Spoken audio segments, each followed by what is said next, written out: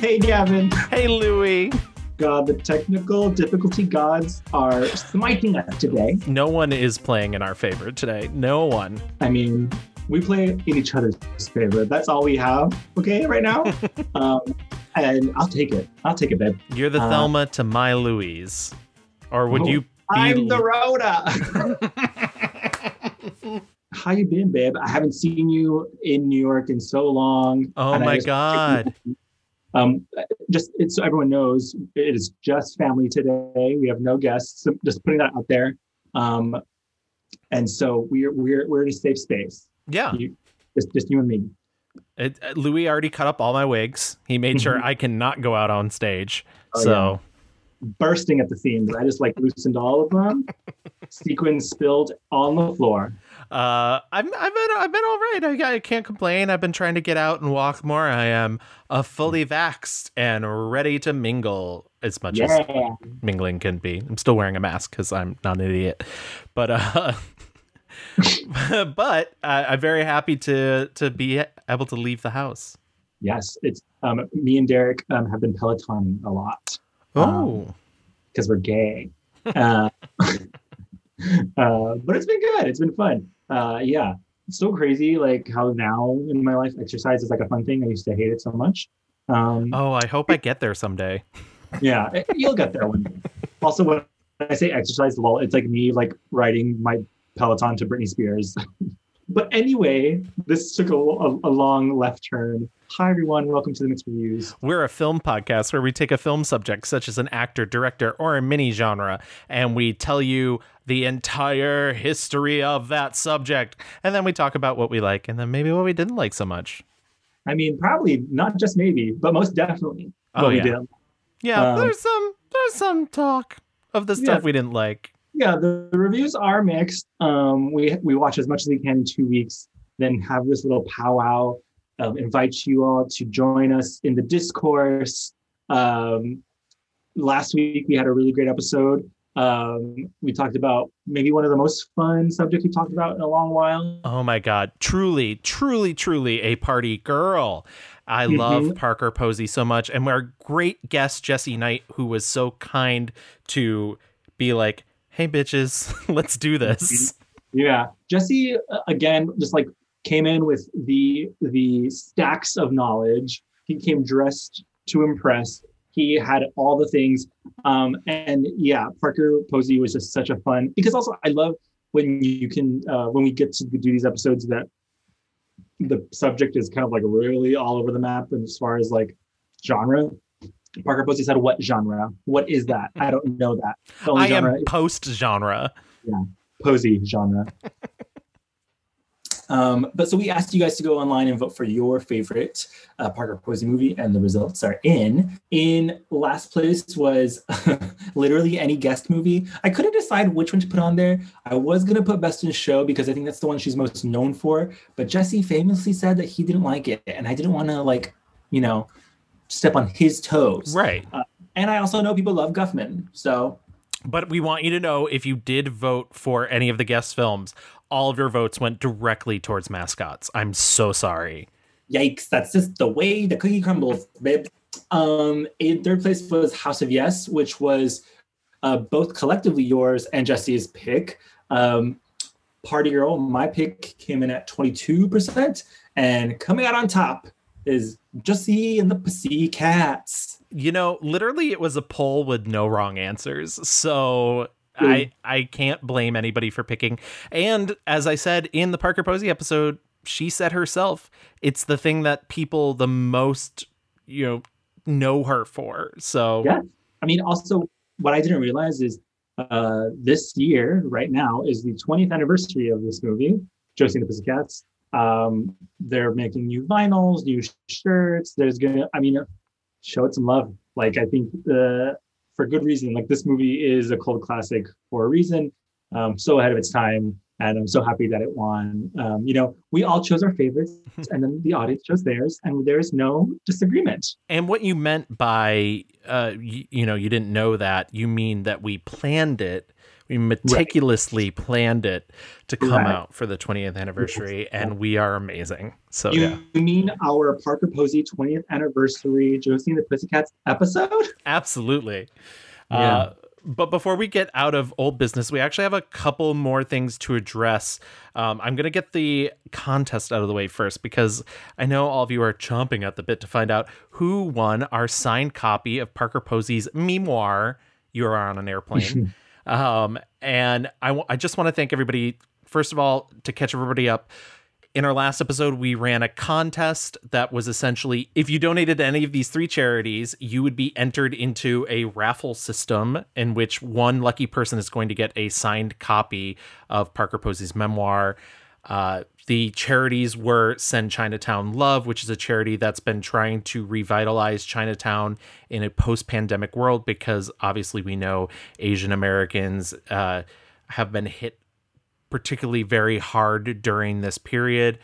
There was also Intransitive AR, which is a charity that's helping fight that awful anti-trans bill in Arkansas that after it looked like we were in the clear, their fucking Senate, overrode the veto. You to all of us. Yeah, assholes. just the worst. And also, Gay City's campaign Save Our Spaces, which is trying to save gay nightlife, which for a lot of young and older, but I feel like it really helps if you're a young queer person to have a safe space to be able to go to be amongst people like you, and that's just a really important charity. All three of these charities very near and dear to us, so I wanted to be able to try and give back a little. We got 13 entries. That includes double entries, by the way. Thank you, everybody who double entries. Thank you, Michelle, by the way, who I was like, you're totally entered, you're fine. And she was like, nope, bam, I'm more donations. She is a real one. Absolutely. And so we got 13 entries, and altogether you guys raised $317. I added 50 to that, so altogether it's $367. Thank you so much. I know that doesn't sound like a lot, but we are not a huge podcast. We do not have some big corporation behind us. We don't even have a film website behind us. It's just literally Louie and I doing this each week. And so it does mean a lot, and it means a lot to these organizations. And I think that's what's really important. So I'm getting out the random number generator. I'm going to hit the button. Generator, I barely know her. And it looks like the winner is actually Michelle. What? Michelle Wow. Ice. Now, she entered 3 times, so she got her name in there 3 times.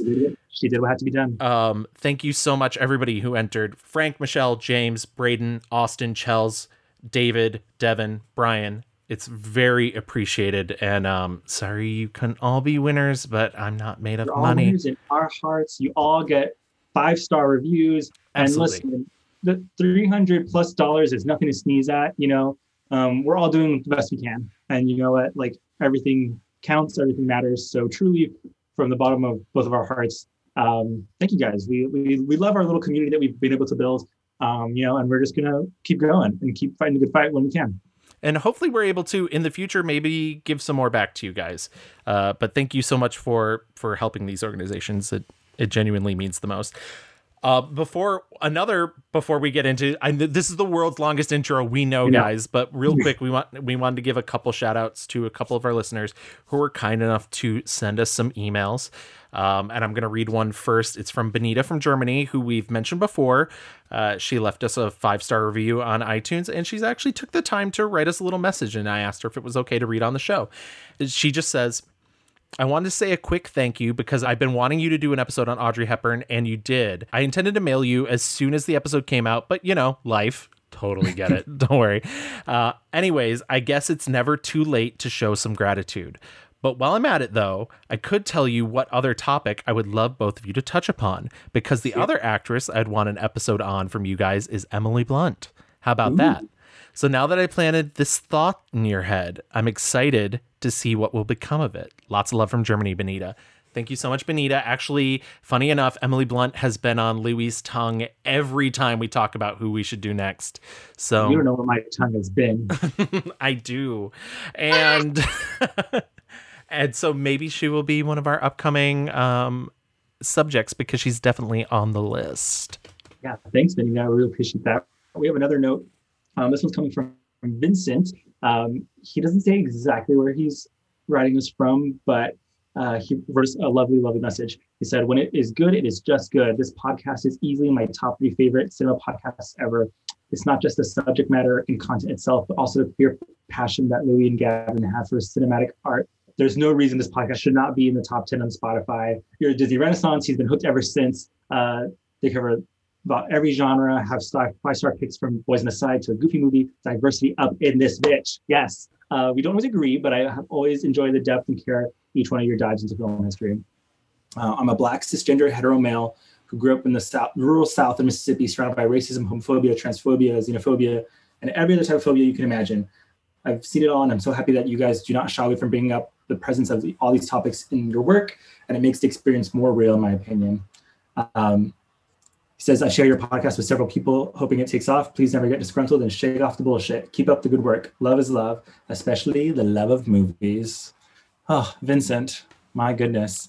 It was just a cascade of praise that I bathed in. Yeah, when I got that email, I was like, that was, I don't know, that's the nicest thing anybody's sent in a long time, which is not to say, I mean, everybody else try and top them, go ahead. But it is easy because it is just a 2-man operation to get a little disheartened sometimes. And, which is not to say we don't love and appreciate all of you guys. We absolutely do. We're always trying to build out an audience and try and give you guys exactly what you want. And, sometimes I'm like, am I doing the right thing? Like, because we do dedicate a lot of time to it. And so just really, it's always nice to hear that come back to us and hear that people actually appreciate what we're putting out in the world, because we are literally just doing this as a labor of love and because we like each other and it's fun. I mean, I like Gavin less than I like the show, but still it's a lot. Yeah, I also like Gavin less than I like the show. Anyways. Oh, Gavin. I love you, bud. I love the show, and I love all of our listeners. It's so heartwarming to hear from someone in Germany and also, someone who grew up in the rural Mississippi South who are enjoying the show. And so, yeah, it makes it all worth the deal. But anyway. Enough old business. Enough. Please, Jennifer Lopez, enough. Now available on HBO Max. Today, this episode, we have a brand new, really fun subject. Gavin, tell our listeners, finally, who are we talking about today? We are doing the ultimate troublemaker himself, yes. Robert Rodriguez. Yes, the Texas troublemaker. Now, it's so funny. We were like, who should we do? Because we had a small lull in our schedule. Like, we know who we're doing next and everything. And we were like, well, it should definitely be a person of color. We haven't done anybody of color in a long time. Definitely, we should do, a man. And you were just like, Robert Rodriguez. And I was instantly like, yes. And then I was thinking about it and I was like, oh no. And I think part of it is, in my brain, I was like, guilt by association, because I look at the people that like Robert Rodriguez is always in the orbit of, like Quentin Tarantino, and I'm like, how interested am I in this? But when we began the process of researching and looking back at the films, I suddenly remembered how much Robert Rodriguez meant to me as a young film student, because he is somebody who came from, not a lot of means. Like, literally, he is one of 10 children, which we'll get into. And he started out, editing on VCR. That's how I learned to edit before moving into a pirated copy of Premiere. And I mean, I kept seeing myself in it, and I just remember, like, young college Gavin looked up to Robert Rodriguez as somebody who's like this self-made person who, with a lot of luck, and he admits it's also a lot of luck but a lot of hard work, made something of himself. And I don't know, I ended up having like a really great time. I may not love all the movies, I may not enjoy everything in his aesthetic, but I connected with it. Was sort of the reverse of what I had with Tim Burton when we did Tim Burton, and I went in and was like, yeah, Tim Burton, like I love this guy when I was a kid, and then like watching it just suddenly started to feel more like, oh, does he even like making movies anymore? I don't think anything could make Robert Rodriguez dislike making movies. Robert Rodriguez is a child trapped in a grown man's body, and he will always just be having fun. You know, a Robert Rodriguez movie when you see it. Yeah. He's gonna do what he wants to do, and he's gonna do it his way. You know, you cannot knock a guy for actually going out and doing the thing. You know, we might not like it, but you know what? He's out there doing it. We might not like it all the time. Let me put an asterisk on that. And like I said, there are plenty of stuff I like. I don't want to completely knock him before we get into it, because he's also incredibly talented, and he definitely has a very specifically designed style. But you know, there are some stuff that I'm like, oof, Robert. I will say, I don't think there's been a more mixed subject that I've watched for in a while. I was like, oh my God, this movie, it's still going on. I could have sworn a lot of these movies, I was like, these must be 2.5 hour movies. And I was like, no. I was going to say, which is so funny because a lot of his movies are not very long.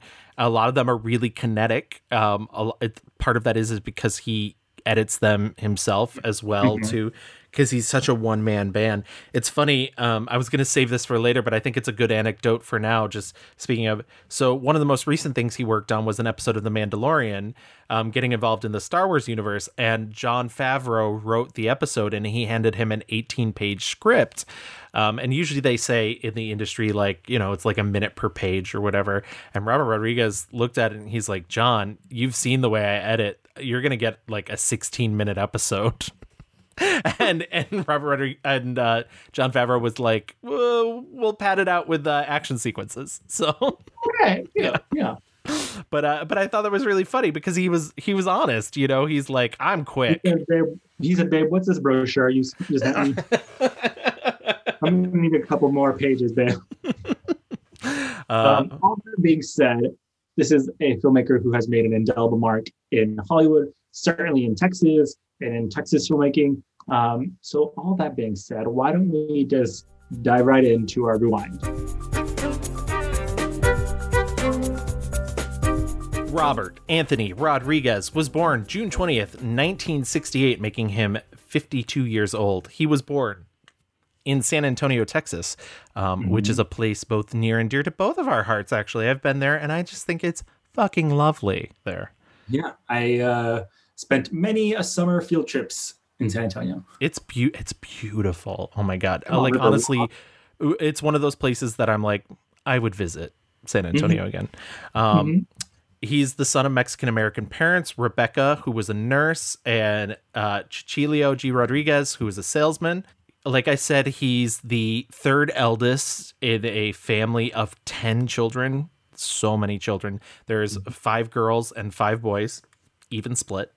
And he's growing up, with this love of movies. He said, his family, oftentimes on the weekend, they would go see these, double, sometimes triple features. They'd send the kids to go see them. Get them out of the house. Exactly. And, he said he fell in love with that. But oftentimes, he'd watch these films and he realized the 2 things that he never saw that he hated was that he never saw positive representation of Latinx or Spanish-speaking people. If there was representation at all, they were villains. And he never saw badass women. And he's like, I have 5 sisters. I grew up here in Texas. Right. You see a lot of diversity, but you didn't see it in the movies. So growing up in a family of 10 kids, there's 5 boys and 5 girls. And my sisters were badass. It'd be so strange to go to the movies and see, one, you didn't see any, positive Hispanic characters, much less heroes. And you didn't see any women heroes. It was just like so bizarre. Right. At the age 11, he starts to get really interested in the making of films. And essentially what happens is his father buys a VCR and it comes with a camcorder. Now, his dad had a Super 8 film camera, but he realized he couldn't do too much with it because anytime that you stopped the film and restarted the film, there'd be these big jumps or these bright flashes. But with a VCR, what you can do is you can, pause your tape, shoot something else. Now, the problem is you have to pause, you don't stop. And I know this from experience as a kid. You don't stop the tape because then it creates a jump. But if you pause, you're able to create a live edit in your VCR tape. See, this is all so much stuff that I would never have the patience for. I'd be like, okay, yes, hello. It's the only thing I had patience for as a kid. See, I didn't even own a camera. It was my friends had a camera. Their parents had a camera, and they were nice enough to let me make movies with them. We don't talk anymore. Anyways, they're dead now. She drowned. He starts attending St. Anthony's High School Seminary, which is a junior seminary. Crazy. Which is funny because I have his book, Rebel Without a Crew, or how a 23-year-old filmmaker with $7,000 became a Hollywood player. And it's a great resource and full of good information. And I recommend, if you really want to know about how he made El Mariachi, go out and get this book. But it's also 30 years old, so a lot of the information's a little dated now. But he talks, he's like, I attended private school. Well, I didn't attend private school as much as a junior seminary. And it's like, babe, those are two different things. Yeah. It's so crazy because like Catholicism just definitely never comes up again in his movies. It definitely didn't make any imprint on his thinking at all. And because he had this, this video recorder that you could put a VHS in. When I say camcorder, by the way, guys, like, I think a lot of you people out there might be thinking like, oh, handheld, like a little monitor. Like, no, this is like prosumer, like big, like news channel, like viewfinder, no screen. I know exactly what he's talking about. But he was hired to film the school's football games. And his sister said that he was fired after one game because he shot everything in too much of a cinematic style. He was always shooting parents' reaction shots or the ball traveling in the air instead of shooting the whole play. He said Friday Night Lights, baby. But during this time, he did meet Carlos Gallardo, and they both continued to make films on video throughout high school and college.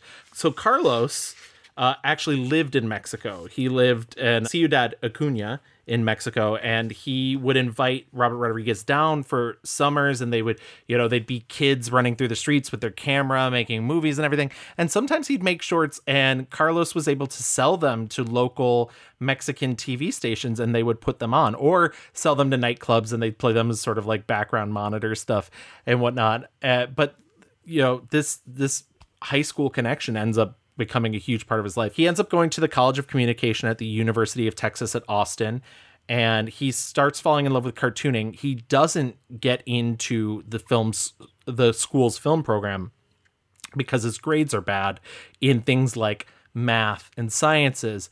Inherently, sometimes creative people just aren't good at that stuff, and I've experienced that. Creative. I'm not like a smart person. Yeah, Hello. Exactly. And both hands, right?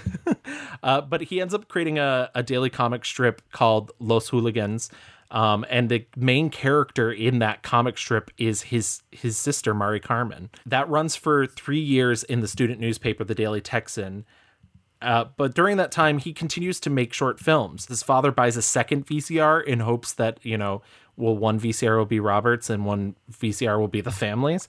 And no. It's much easier to edit when you have two VCRs. So, oh my God, Dad, you got me another VCR. Crazy. So he's able to edit them back and forth between the two.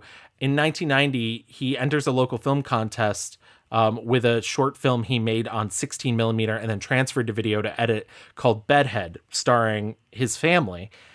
You can find this on YouTube. It's a lot of fun. It's totally worth watching.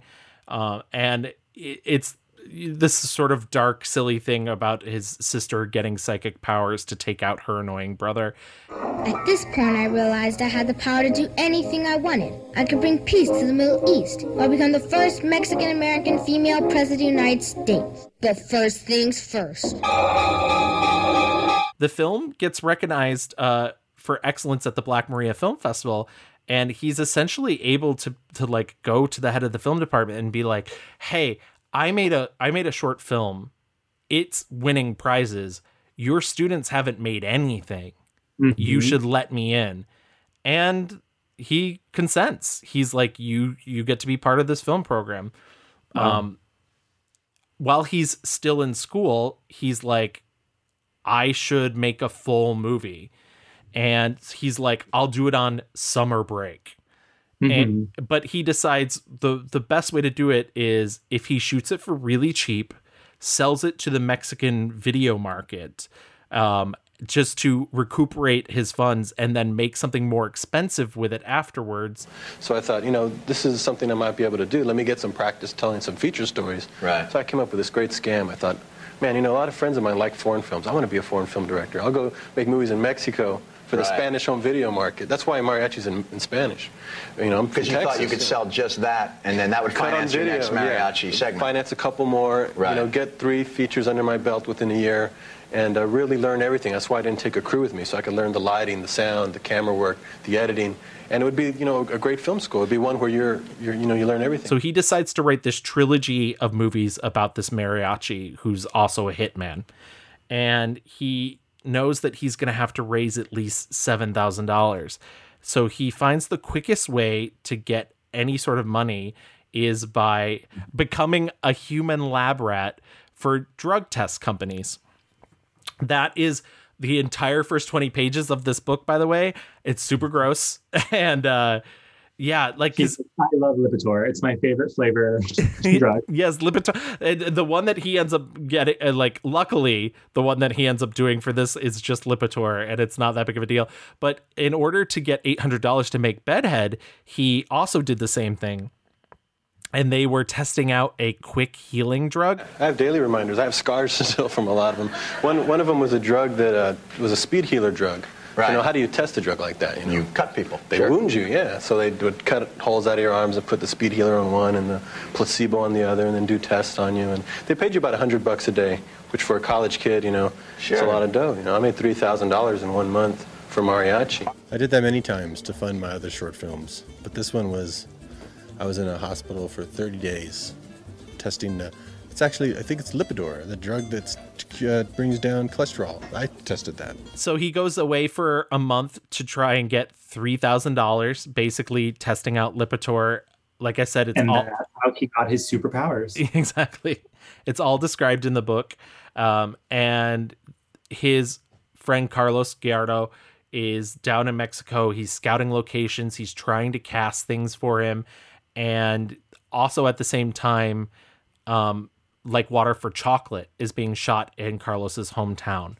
And ends up being the biggest Mexican film to that time period. And Robert, right before going into the test program, is able to go down there, shoot some behind the scenes B-roll for them. He gets in nice with the DP, he gets in nice with the director, and it's all these little connections because he'd spent all these summers in Mexico making these short films, that he's able to really get his foot in the door. He gets out of the medical testing studies program with the money. He's married at this point, by the way. I should mention he got married real young. He met his wife at UT. Yeah. And I read P.S. Texas Monthly has all the coverage, all the scoop on Robert Rodriguez.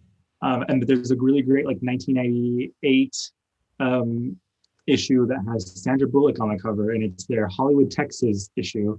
And there's an interview with him and his wife, who would become his producer, essentially. His wife's name is Elizabeth Avellan.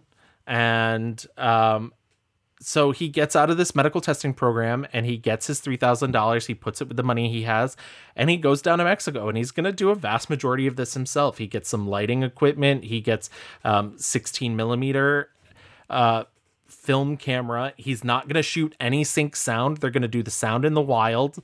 And yeah, he ends up, shooting the movie, editing the movie.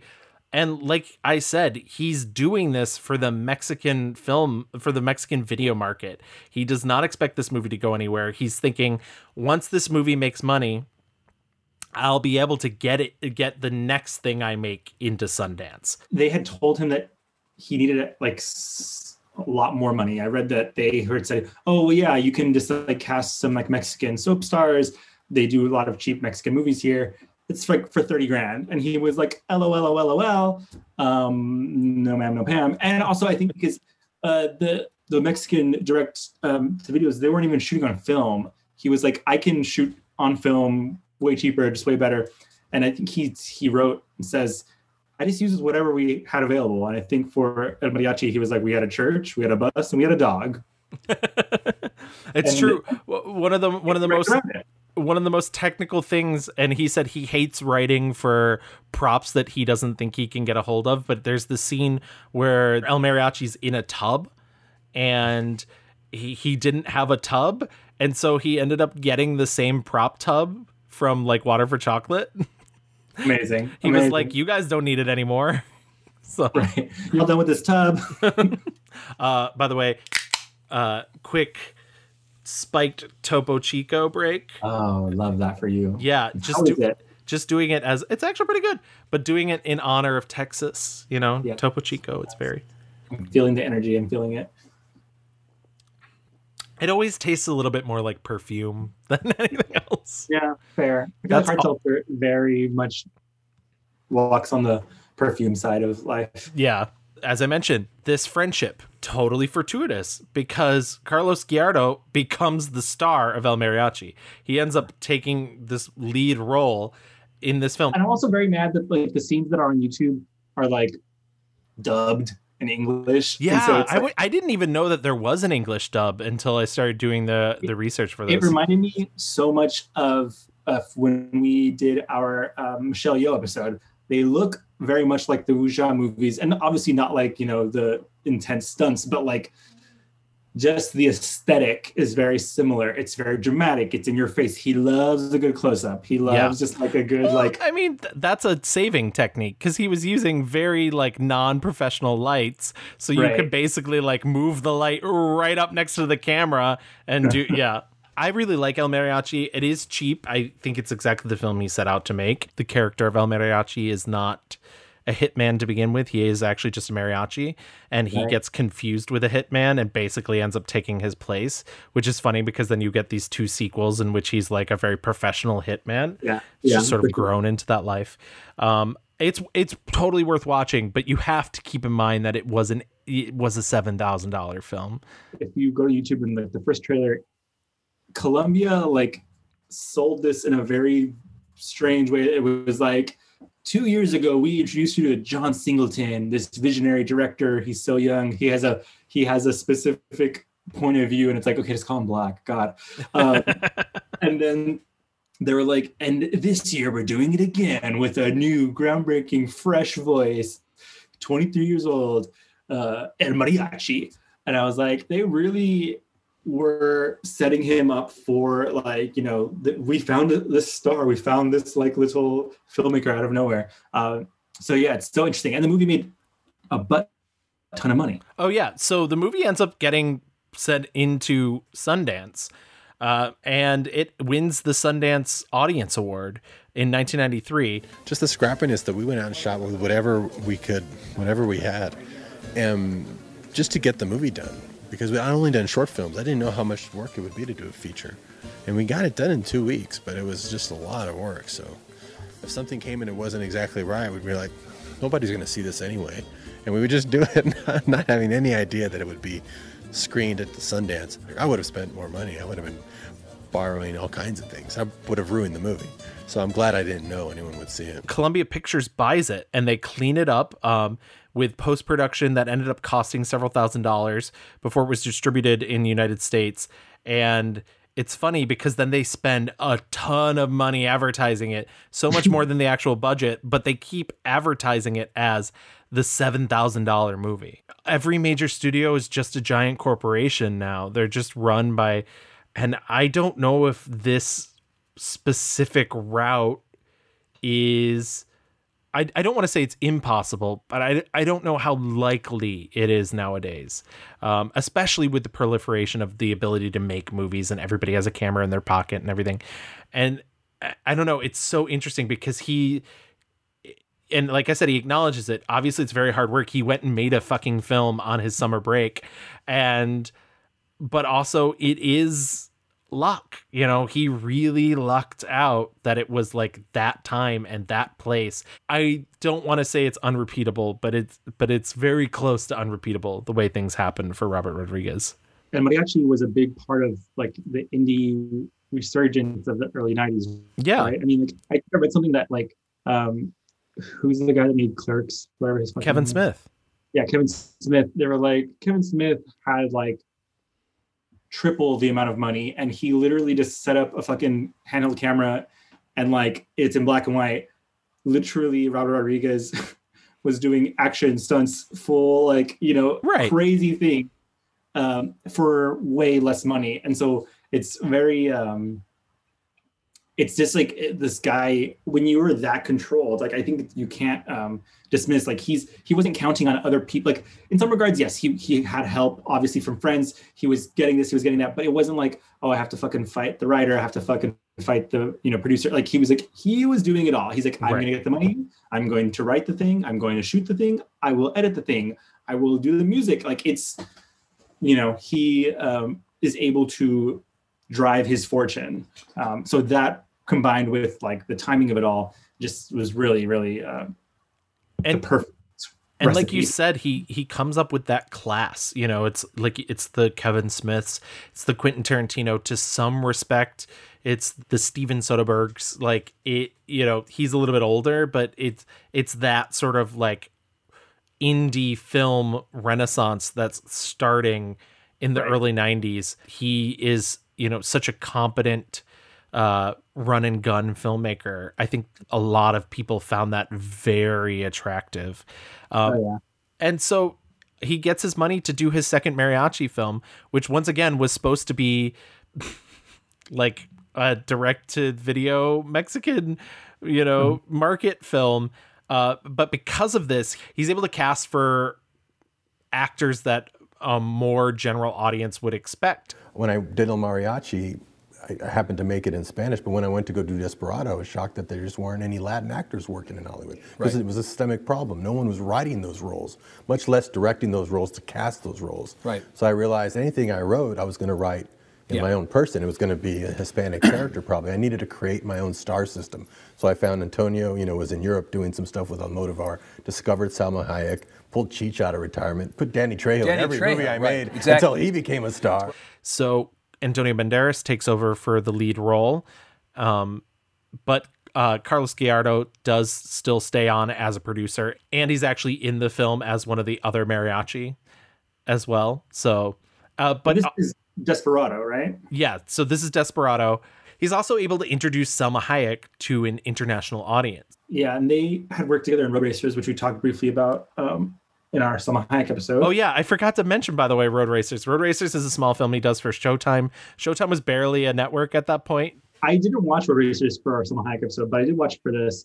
I was kind of into it, Yeah, it's not bad. It's fun, and what it was Showtime at the time was finding young directors and having them redo those. They're like women in trouble films from the 1950s. So there's like a women's prison film, and this Road Racers and whatnot. And yeah, it's good. And surprisingly, David Arquette has a lot of chemistry with Salma Hayek in that movie too. Playing a bunch of crap, sold out. Music, dude. That's all it was. Just music. Shit on a stick.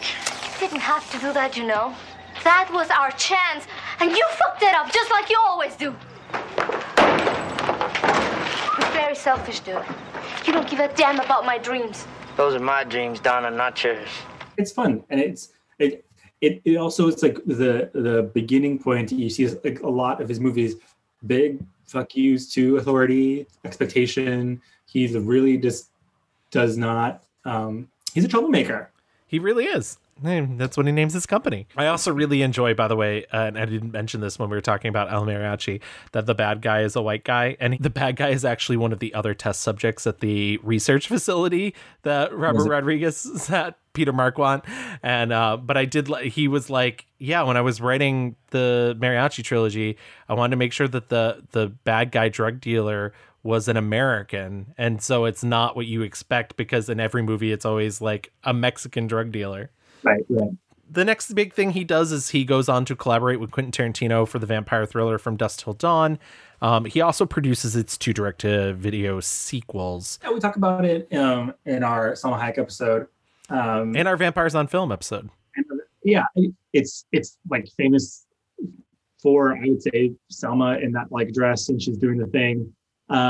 It's fun. It's like, I think it's like a really fun Halloween time movie. I think maybe you get him doing like shoot 'em up gory stuff since the beginning. You get that in El Mariachi, but him paired with Quentin Tarantino is just like mask for mask, over the top insanity that we will continue to see. I do appreciate too that he has mentioned, George Clooney didn't have to do the film, but George Clooney thanked him because he's like, nobody ever thinks of me for this type of role. But you figure, I told George and that no one was really offering him movie roles at the time I hired him for this. Right. So, you can't go wrong in a movie like this. Just blame me if it doesn't work, You're doing something so different from television that it'll get a younger crowd, it'll get a different audience. And now he's Batman, It's amazing. So he took a big gamble in doing the movie. He is able to cultivate these relationships that last his entire career. He works with Cheech for years. George Clooney, lest we forget, is in the Spy Kids movies. Yeah. He works with David Arquette again later. I mean, Antonio Banderas, like it's Danny Trejo, which by the way, when he was filming Desperado in Mexico, he said the funniest thing is nobody would ever crowd around Antonio Banderas. They would crowd around Danny Trejo. And they all thought he was the star of the movie. And so he was like, that man is a star. That's just how it is. Moss to a flame. Post From Dusk Till Dawn, he ends up doing The Faculty for Dimension. I think his involvement in The Faculty is really funny because I had seen it years ago and remember hating it. And then I rewatched for this and I was like, oh, that's fine. It's like not... But also, it is such like it's like quote unquote written by Kevin Williamson, but it's not really. It's like Kevin Williamson punched up the script and then got the screen credit for it. But I just think it's really funny that they would choose Robert Rodriguez to direct it because he directed the fake stab sequences in the movie Scream 2, like all the stuff with Heather Graham and all the stuff with Tori Spelling and whatnot. And so like they're basically being like, you're gonna be our low rent Wes Craven. So you're going to actually basically make this movie that is Scream with aliens. The alleged writer that now you're saying, he had turned this in like years ago, but they didn't like it or whatever. And then Scream was a success. Yeah. And so then they were like, oh, let's just turn this around because teens. That was the 2 original writers. They get a story by credit on the film. They wrote this idea years ago that was essentially doing a cross of Body Snatchers and The Thing, but setting it in a high school. David Wetcher and Bruce Kimmel. And yeah, exactly. Like Dimension was like, no. And then Scream was huge. And they were like, bring in Kevin Williamson. We'll get his name on it. And yeah, I mean, this is the first thing that or I guess not the first thing, because he did not write From Dusk Till Dawn, but I feel like his sensibility is so ingrained into that movie. The Faculty is the first thing he doesn't produce, he doesn't write, he's just directing. And I'm going to go ahead and say it. I think he sometimes needs a little reining in. Interesting. I'm like, a lot of the stuff that he's like working on, I'm like, this is, maybe you needed another pair of eyes, a finer editing hand, perhaps. Well, that he did edit this though. He did edit The Faculty. Not like edit. I mean, like in general, because sometimes the writing for me is a little Clunkosaurus Rex. I mean, I totally get it. The next film that he does is in 2001. He does the first Spy Kids, and he follows that up by doing. In 2003, Once Upon a Time in Mexico, which is the third part of the Mexico / El Mariachi trilogy. And I actually feel like both of those films have classic examples of what you're talking about. You mean Spy Kids and Once Upon a Time in Mexico? Yeah, where it's like left to his own devices, he can be a little, out there in a way that, and he's prone to putting stuff in just because he thinks it's cool. Like the little like thumb bad guys were something that he drew as a kid and thought would be cool. Now I'm saying this, but I will say, I think the first two Spy Kids movies are a lot of fun. They're not amazing, but they're so much better than I remember. Right. I think the Spy Kids movies have a lot of charm, especially the first two. The third one, which was the same year as Once Upon a Time in Mexico, is it preceded the like 3D craze. Like he was pushing the boundaries of graphics and 3D and la la la la la. But a lot of that movie, and I would say a lot of other movies that are in that same wheelhouse, is just like a like a tutorial on how to use graphics. Right. And sacrificing a lot of story, a lot of plot, a lot of character building for like a moment where a hand comes out and into the audience. I'm like, yeah, someone got a new toy and he just wants to play with it. And that's what Spy Kids 3D Game Over is. Yeah, Spy Kids 3D like is really unfortunate because it's not really a movie. And no, it's not. It's a Windows screensaver. Yeah. With like little Junie and the other Spy Kid, whatever her name is, in front Carmen? of it. Yes, Carmen and Junie. Yes. Sorry, fans out there, don't come for me. I actually think Carmen and Junie are very good actors. Yeah, like, Alexa Penvega, who he like gets like he has like a really close relation, like a really fatherly relationship, and we haven't even got to the fact that he has 5 kids, but we will get there. I don't want to shit all over Spy Kids because I do think, like you said, there's a lot to love in Spy Kids, but there's also like that well has been tapped. Yeah. Well, and I think he agrees, even though supposedly there's going to be a reboot at some point. But I did want to talk just a tiny bit about Once Upon a Time in Mexico. Once Upon a Time in Mexico, like I said, it's the third of the mariachi films. And I think it's the least of the 3, in my opinion. I think it's maybe the best looking one. And what's crazy too is that, Spy Kids, the first Spy Kids ends up being his last movie shot on film because he goes to Skywalker to do the effects. And while he's there, George Lucas, creator of Star Wars, is like, hey, I'm shooting episode 3. I'm doing it on these digital cameras. Maybe I can convert you, because really unsuccessful converting other people at the time. I was mixing sound up at Skywalker, and George Lucas was kind enough to show me early footage of stuff he had shot, because he heard that I like to do things differently, and he thought he might be able to convert me over to digital also, and he sure did. I went and saw early footage that he had shot. It wasn't effect footage, it was just natural footage, natural locations. That was the first things they shot. And I was really blown away. These were just prototype cameras. It was the 1K projection.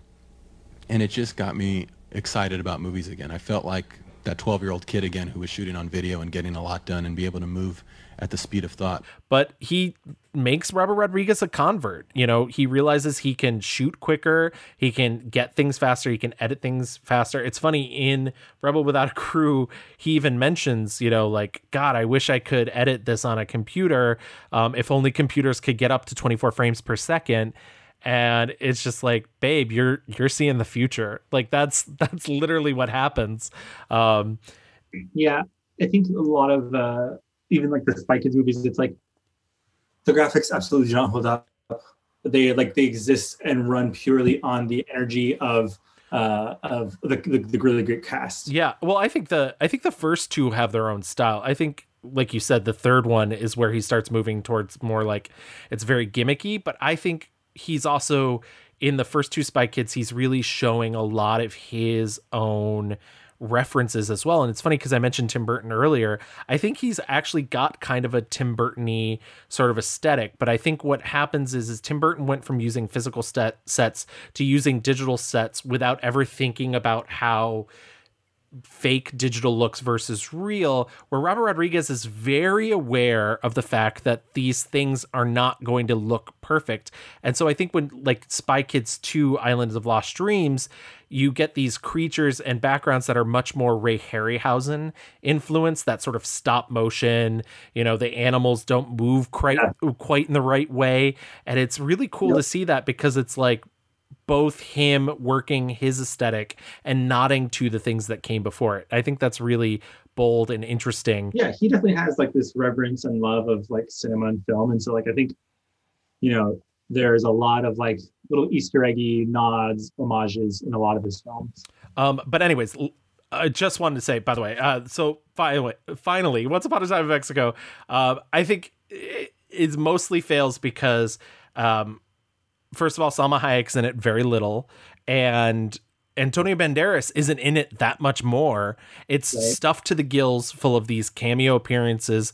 I mean, you've got Johnny Depp is like Johnny Depp's the star of the movie, and it's so obnoxious because every time he's on screen, I'm just like, anybody else really? But also you've got like Willem Dafoe in brown face, and like, it's a lot. And it's, as you said, it's him like giving into his worst impulses, him being like, oh, I have this money, I can spend it.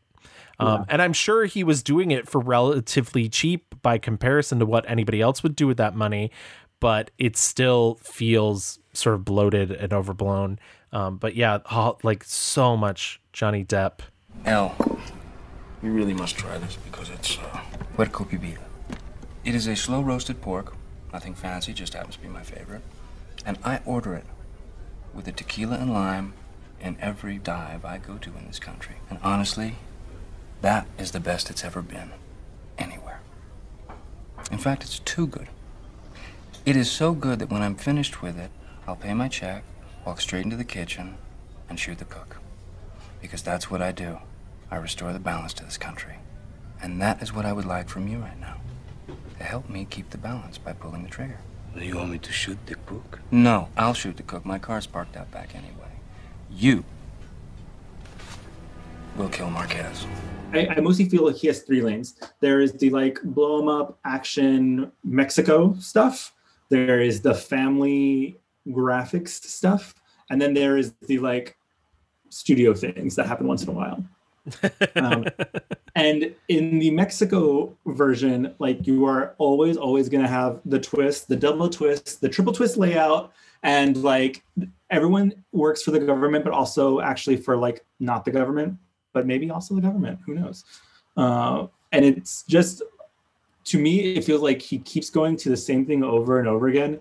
And that's why for me, I was like, these movies, especially this one, I was like, Selma Hayek is literally just a damsel in this movie. There's no thing of her like being cool. It's just like, which is really unfortunate because she is really cool in Desperado. Yeah. Yeah. They do have that great getaway sequence where they're handcuffed. Yeah. But the thing about that is the physics on it don't work. Like she keeps dropping, and I was like, how did her arm not just rip out of her body? Yeah, exactly. I mean, I guess you're not supposed to believe anything in these movies. No. During this time period, he decides to found his own production company, and he calls it Troublemaker Studios, formerly Los Hooligans Productions, named after his comic strip. And he bases it in Texas. And that's a big move because there's not a lot of film outside of LA. And George Lucas really plants that idea in him as well, too, because Skywalker is also not in LA. And he's like, you're smart. You need to stay out of there as long as possible. I was more inspired here. Yeah. And it turned out to be the best decision I would have made. Later, when I became friends with George Lucas, he said, it's so smart you stayed in Austin, because that's why I'm in Marin County. When you live outside of Hollywood, you're living outside of the box. And you think outside of the box, automatically you're going to make innovations. You're just going to trip over them because you're just away from tradition. Right. They all do the same thing over and over. That's why I was breaking so much new ground here. It's because I was away from there. So I started shooting digital before anybody in Hollywood.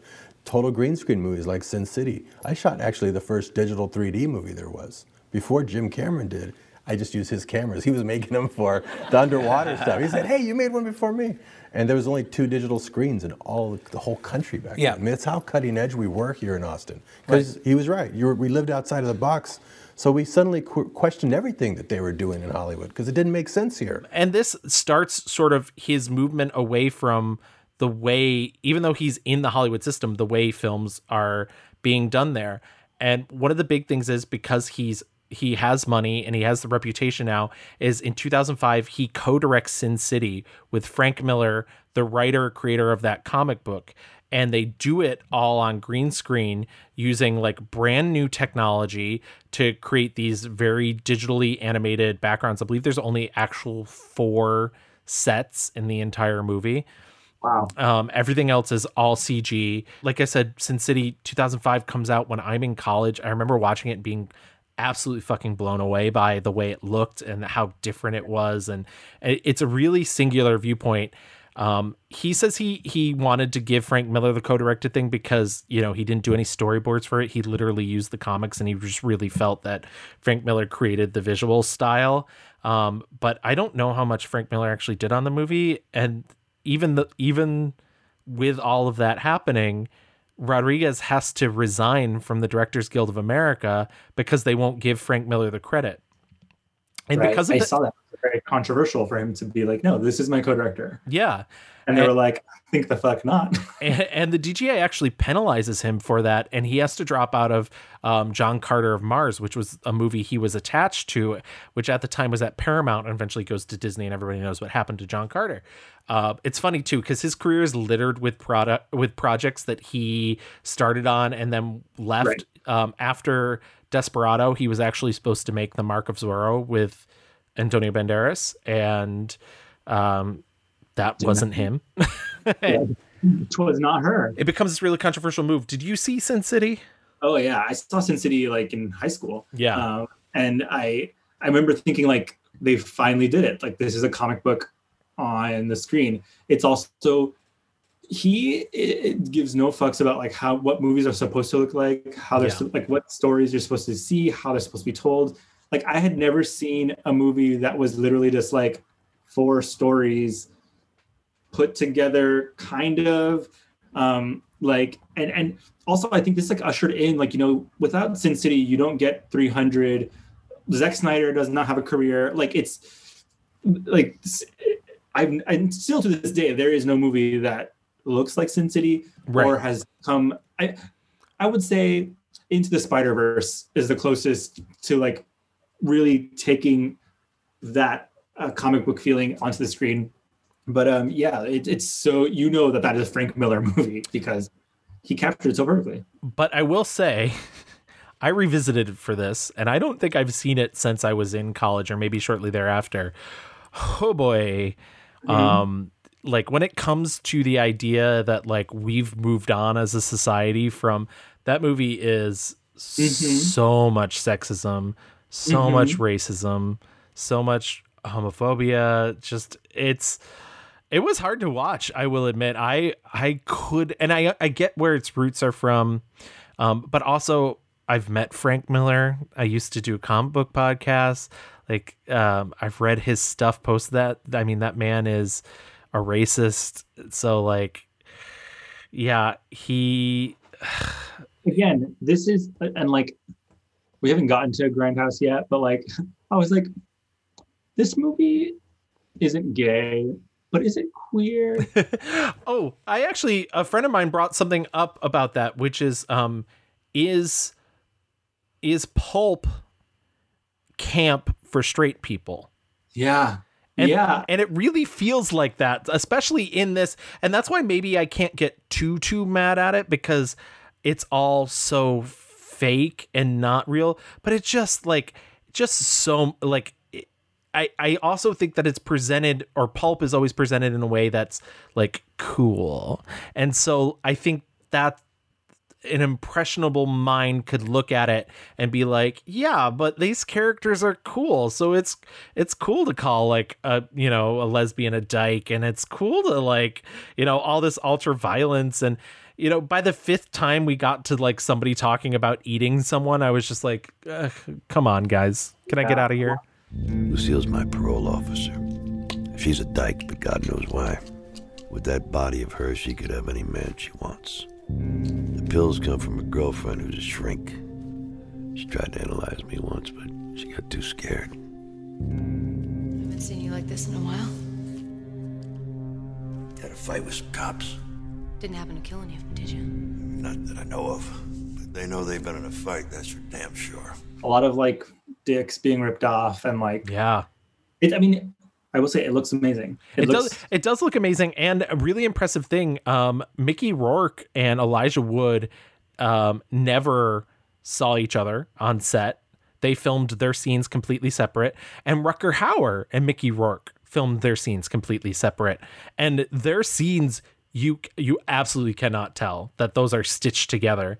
Yeah, I mean, I'm an editor, and I'm like, how, bitch? I mean, all green screen. I get it. Yeah, I was reading that like in Texas Monthly or something, they were like, and Robert Rodriguez was like, we'll figure it out. Don't worry about it. We got it. He's always been very supportive of other people being filmmakers. And so most of the DVDs that he's ever made contain these things called 10-minute film schools. They're like a quick behind the scenes, but they're done unlike most other behind the scenes videos are, because he's really showing you how you can accomplish things without having much money. And I've always appreciated him for that. Also, I like that most of them after Once Upon a Time in Mexico started containing 10-minute cooking schools. And the reason I bring that up is because Robert Rodriguez is not one of those people that's like, writer's block doesn't exist. He's like, it absolutely does. People get blocked all the time. But what you do to solve it is you go make something else. If you don't live your life creatively and then you set aside some time at night to go write your novel, you're going to get a block because you're not in the flow. But if you apply creativity to everything in your life, everything is available to you to where you suddenly can paint. Like you'll see paintings I did with the actors. Even though they're very creative in the acting world, they didn't think they could paint. So I made them paint, and then they saw that they were able to, because when you're in a creative flow, you can do just about anything. So it's all about living a creative life to where you can't possibly ever get blocked, because you're always, okay, well, I have an idea for writing, so I'm going to go cook something, which is art you can eat, and you're serving it, and you're eating it, consuming it, and you're creating, and you go back and you do that. In 2005, he releases The Adventures of Shark Boy and Lava Girl in 3D. It is co-written by his son, Racer Rodriguez. I think he's credited as Racer Max. And because WGA has lots of rules about writing, he leaves the WGA. Yeah, he's just resigning from things left and right. I don't care. Shark Boy and Lava Girl is loosely based on Racer's stories and dreams, and it's very 3D. Also, very 3D. In 2007, he does Grindhouse with Quentin Tarantino. The concept of Grindhouse was that they would do two movies stitched together with trailers in between. They would be done in the old Grindhouse style. If people don't know what Grindhouse is, they were usually movie theaters that showed lots of B-grade and exploitation films. And he does the movie Planet Terror. Quentin Tarantino does Death Proof. Both films get released separately later in a slightly extended format. Movie ends up being a huge failure. Weinstein, who has been basically propping up Robert Rodriguez's career for a very long time, blame him completely to his face. Wow. Because Tarantino's their golden boy. So what are they going to do? Tell him that he fucked up? No. But honestly, who's the more famous of the two? Anyways. And so he starts being like, maybe I don't need this. Like, I don't need, he does do one more film with them, which is 2011's Spy Kids All the Time in the World. And that was literally his, like, when he signed up for Grindhouse, he signed up for an extra film, and they were like, I don't know, give us another Spy Kids movies. And he was just like, fine. Yeah. And literally it's so funny. There are movies where you're like, oh, they're in Texas. Okay. The Spy Kids movies, when they're in Texas, really fucking freaks me out, because in the first and second ones, they're living on some fucking island somewhere. Right. And then all of a sudden in the third one, and in the fourth one, it's like, why are they in front of the Capitol building? What, like, see the Texas flag flying? I'm like, and he's proud of where he's from. He is. It just fully, I'm like, girl, okay, this is just getting messy. Like, now you're not working with what you have. Like, now you're just being lazy boots. So yeah, it's Spy Kids 4 is sad. In between Planet Terror and Spy Kids 4, he does Shorts in 2009, which is another kids movie. He essentially tries to use his Sin City formula for that movie, because he's talked about how like anthology movies don't necessarily work because they're like unconnected stories. And so what Shorts is almost like a collection of short movies connected together with an interlocking story. And but for kids. So no racism, homophobia, and ultraviolence. You know what? I like Shorts better than a lot of Spy Kids. I'll say that. We've got the rock now, Dad. We can have anything we want. Just wish for it. This is all you're doing, isn't it, young lady? No, Dad, just listen. We're here to talk about a box! A black box, not a round, colorful rock. This box needs to be able to do everything. That's what this does. That's Alaska. Helvetica, go to your room. Don't ever come out. No! I wish you would just listen to me for a change. Oh, interesting. I mean, I liked it fine. I do think when he writes, I don't know, he starts as his kids get older, starts getting more scatological with his kids' movies. Spy Kids 4 and Shorts have a lot of boogers, a lot of vomits, a lot of like poop gags, and I was just like, I don't need these. That's fair. I mean, a lot of these are just like they're for kids, and they're only for kids. Yeah. There is from this time period, there is a story in Texas Monthly called El Underachiever, and it really is like them kind of taking him to task, being like, this is a quote from the story. The dirty little secret about Rodriguez, one that doesn't often get mentioned in these parts, probably because his productions continue to pump so much money into the Texas economy, is that his movies in recent years have gone from borderline unwatchable to plainly dreadful. Or maybe it's the other way around. Who's going to credit the deafeningly shrill Spy Kids with resurrecting 3D when you can barely sit through it without swallowing 2 Advil? Nor has Rodriguez shown the necessary patience to allow his ideas to fully flower and turn into something enduring. The technology employed in both Spy Kids and Shark Boy and Lava Girl was a witty goof. I mean, he just like keeps pushing it. Like, this person really is like, guys, come on, like, enough. Basically asking him like, step away from the Spy Kids, right? Step away from Sin City, and like, free yourself. Well, you have more. Well, it is funny because 2010 you get Machete, which is a spin-off of Grindhouse, which is basically like his fuck you to the Weinsteins. Machete was a fake trailer in it. My problem with Machete is that it has one joke. I disliked it when I saw it. I rewatched it for this. I still disliked it. And I was just like, the one joke is, look, we made a bad movie. But the problem is Robert Rodriguez has been an exploitation movie director from the jump. Like, he's always been making this type of movie. Right. But the problem is when he's like, oh, I'm going to set out to make that type of movie, he then treats it like kind of a gag. And, right. And it's like, no. Like, you could make a better movie. We know.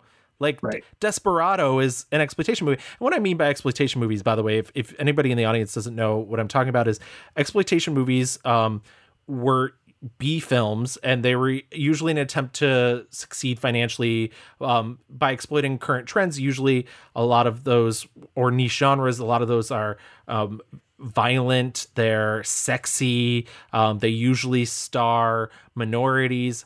But the other side of the exploitation is like, it's not that they're just jumping on trends, they're also made by people, starring people who normally Hollywood won't pay the money to put on screen. Right. And so that's, they're low budget, they usually gain cult followings, and I think that's what he's always been really good at. So when I watch something like Machete, and I'll say something controversial, I liked the second one because at least the second one was a comedy. But the first one, I'm just like, I get it. You're trying to make like I get the joke. The first one was hard for me to watch. I watched that today, and it's hard to watch specifically right now.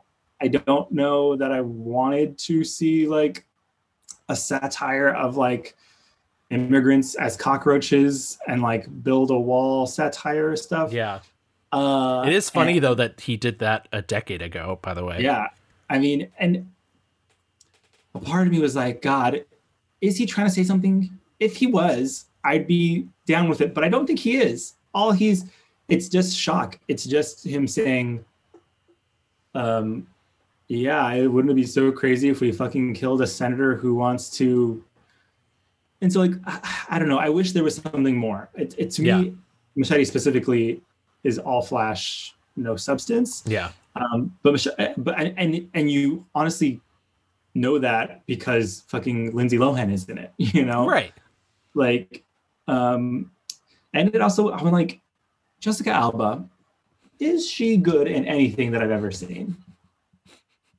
I don't think so. I was going to say, I'm going to let you muse on that. Not that I like know her or anything. I just, yeah. Well, I mean, I truly don't think so. Yeah. She is a beautiful woman. I'm sure she's lovely. Maybe she's not. I don't know. I also don't understand. So she has a no nudity clause in her contracts, which I respect. I totally respect. But in Machete, she has a shower scene. And so they had to like digitally basically make her naked in that scene because she shot it in a bra and panties.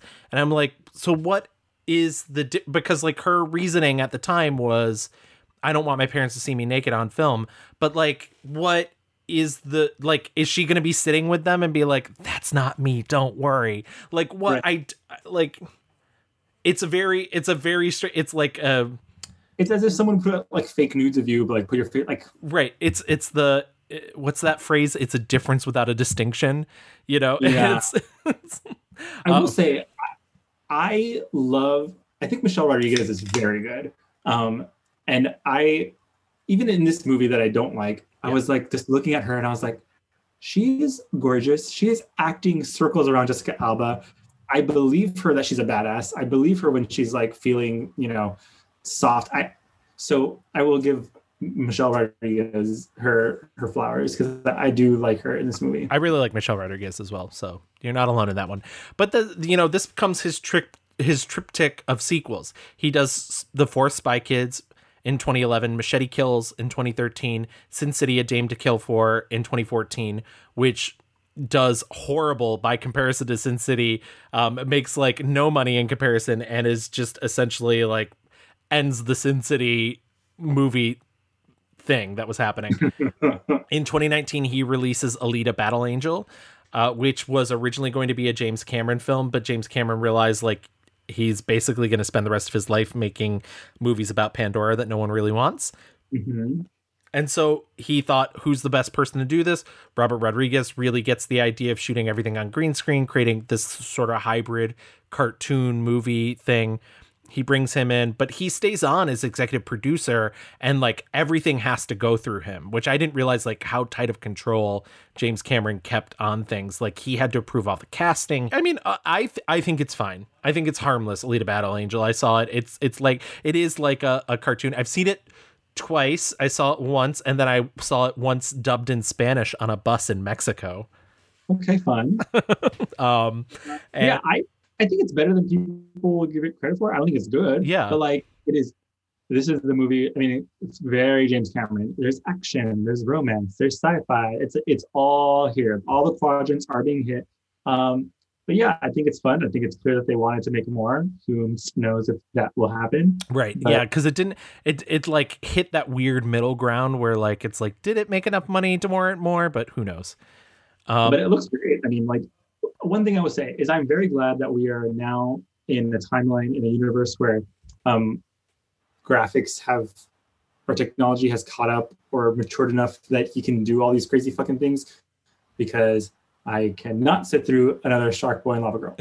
Well, that's the funny thing, right? Because he's really found a way, especially in Alita Battle Angel, to create that balance of the uncanny valley where it's like just real enough that it's not upsetting, but not, not too indistinguishable from human beings. And he didn't want that either. I mean, obviously, Alita looks the way she does because they didn't want her to look fully human. He also, in 2019, because it was the 20-year anniversary of El Mariachi, he decided to go back and make another $7,000 film. It's called Red 11. It was bought by Tubi at the festivals and has never been seen since. No one knows what happened to it. Nobody. She's a gone girl. And then around that same time, Netflix approaches him and is like, we would love you to make a kids film for us. These kids watch those movies over and over because they're action films made for children and families in particular at a time when they need empowerment.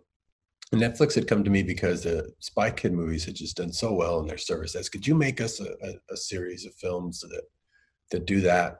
And I said, I'd love to. It was hard to make them for the theater because kids couldn't just drive themselves to the theater and watch it 1,000 times. The parents would have to take them. But on Netflix, they could just sit there. I don't have to sit there and watch Glitter Force with my daughter. She can go click it as many times as she wants. And so he makes We Can Be Heroes, which is kind of a spin-off of Shark Boy Lava Girl. It's the expanded Shark Boy Lava Girl universe. Yes, but it's not a sequel. Right. And I would even argue it's in the shorts universe because there's like the same cereal box that they keep using. Yeah. There's a lot of that in like he uses Quentin Tarantino's brand of cigarettes so But, the same president though from the Spy Kids movies is also in this movie. I will say We Can Be Heroes I thought was darling.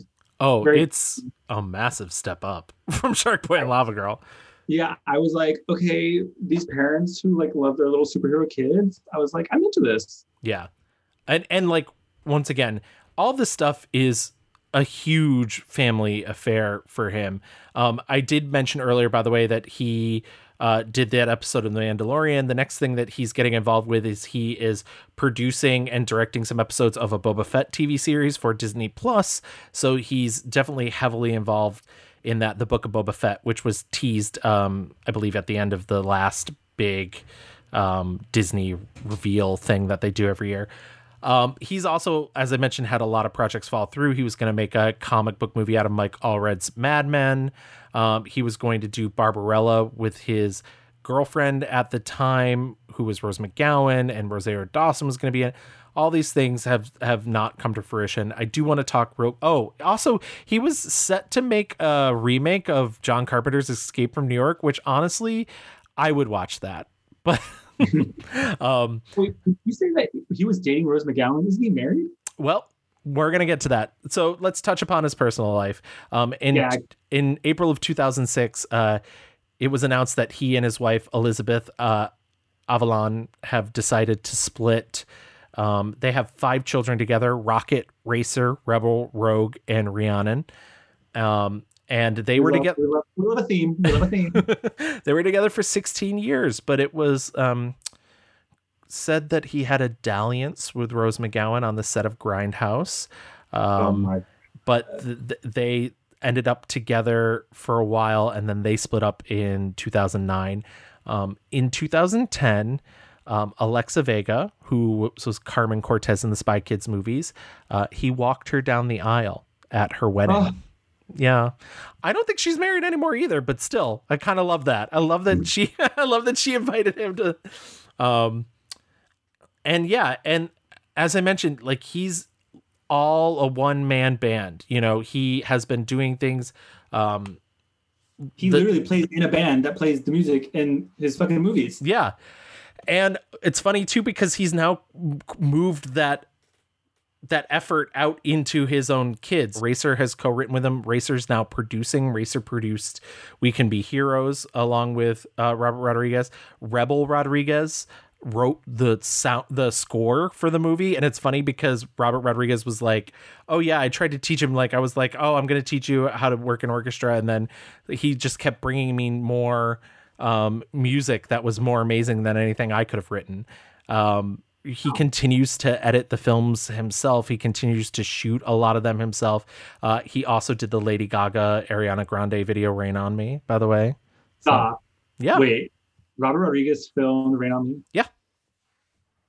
That's fucking wild. It makes sense. If you watch that video, you're like, checks out. But yeah, that mostly brings us up to date with Robert Rodriguez. He is, possibly making more Alita Battle Angel. We'll see what happens to that in the future. But yeah, I like that he's sort of kept it as a family affair. And I don't know. I do think I can't say I disagree with that article that you read from, but I also really respect the way he goes about his business and that he stays true to himself. I forgot to mention he also produced Predators, which he was going to direct and then didn't. But like, if you're like listening to this and you're like, he didn't mention Predators, he did that. Yeah, he did that. That's fine.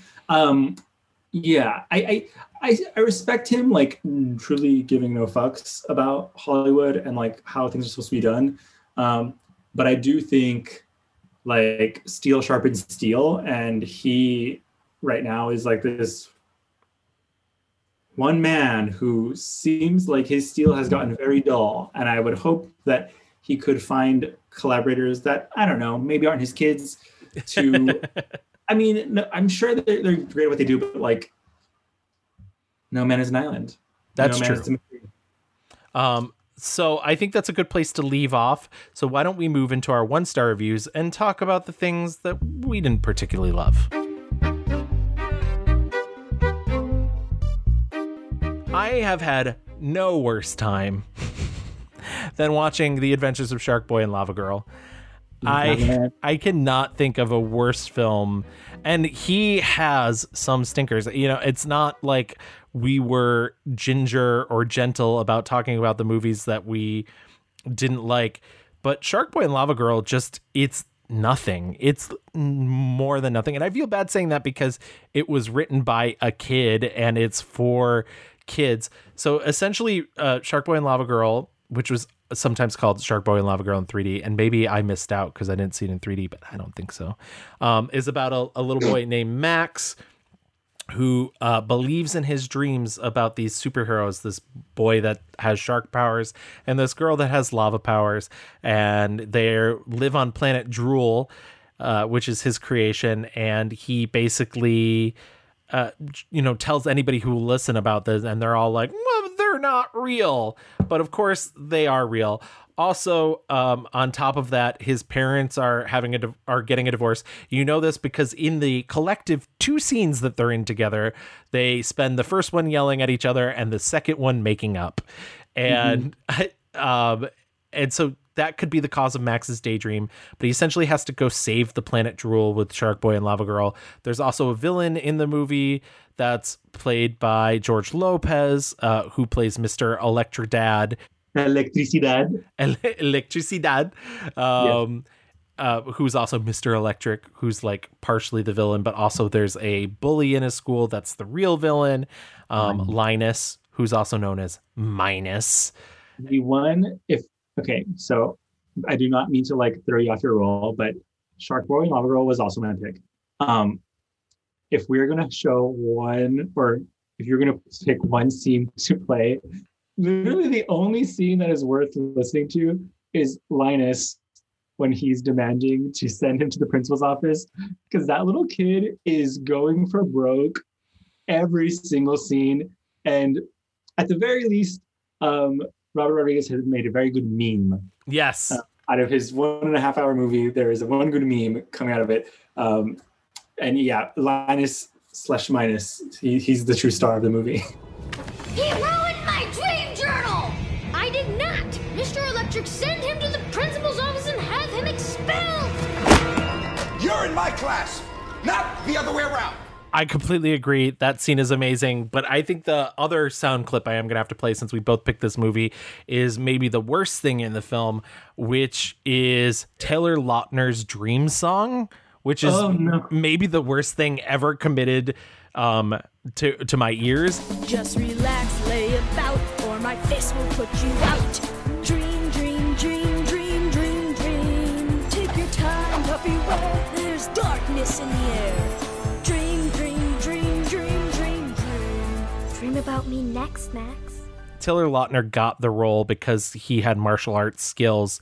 But Robert Rodriguez didn't know about them. And then when he found out, he was like, why don't you choreograph your own self? And while he's doing this dream song, he's just doing like punches and kicks and splits. And the secondhand embarrassment I got, because it was like it was like being someone's uncle. And then the parents being like, oh, show him what you learned in karate today. Yeah. Like, I don't know what he was going for. I hate accusing somebody of not directing, but he did not direct these children because they do not, outside of minus Linus, like they're not good. And I'm sorry, any Taylor Lautner stans, he's terrible in this movie.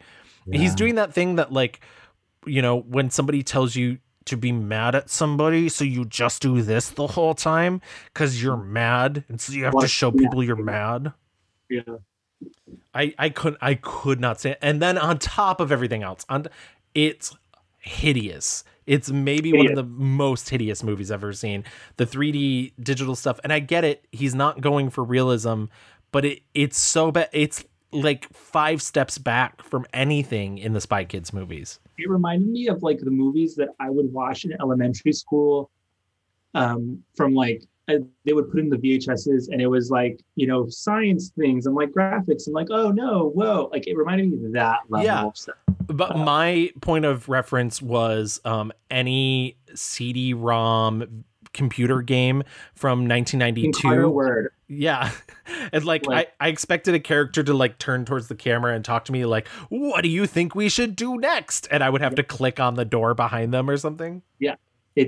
And I truly just don't, for all of the you know, like breakthroughs in 3D and using it, like I cannot stand like, let's take a full 30 seconds to just watch the thing float in front of everyone. Yeah. It's like, this is serving nothing and nobody. And the entire time I just kept thinking like, would my nieces and nephews look like this? I don't think so. Like it's not even fun for kids. I can't imagine like anyone having the patience for this droll nonsense. I mean, on top of all that, Gavin, you checked all the boxes. On top of all of that, I just don't think it makes sense.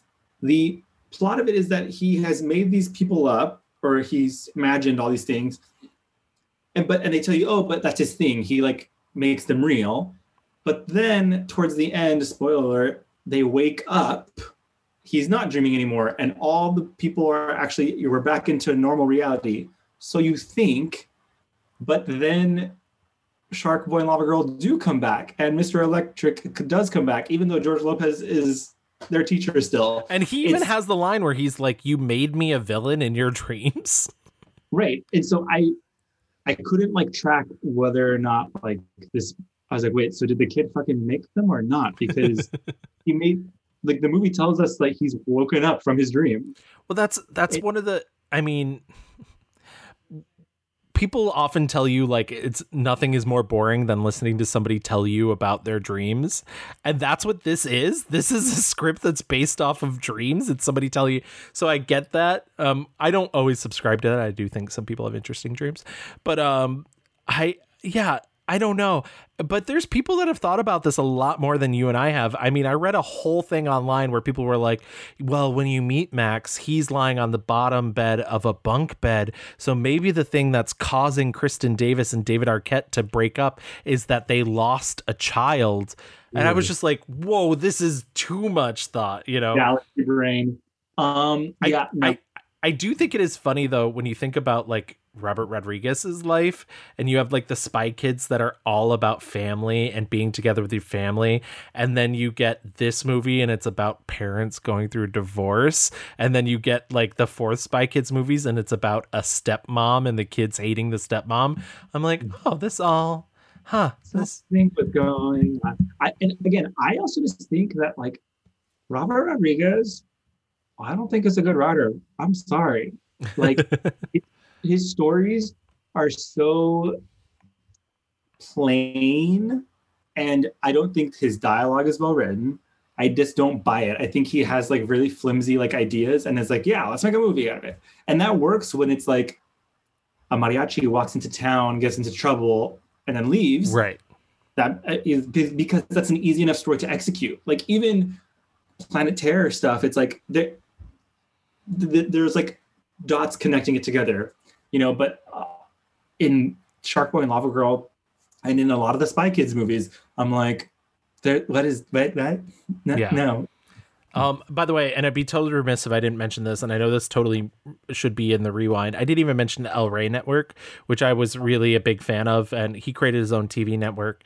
It basically contained B movies and exploitation movies as well as original series, including the original series version of From Dusk Till Dawn, which I think was better than the movie, because speaking of writing, I think that story works better being fleshed out more. Because the entire first season was just a remake of the movie. Unfortunately, El Rey ended up finishing their broadcasting at the turn of 2020 because nobody was carrying them anymore.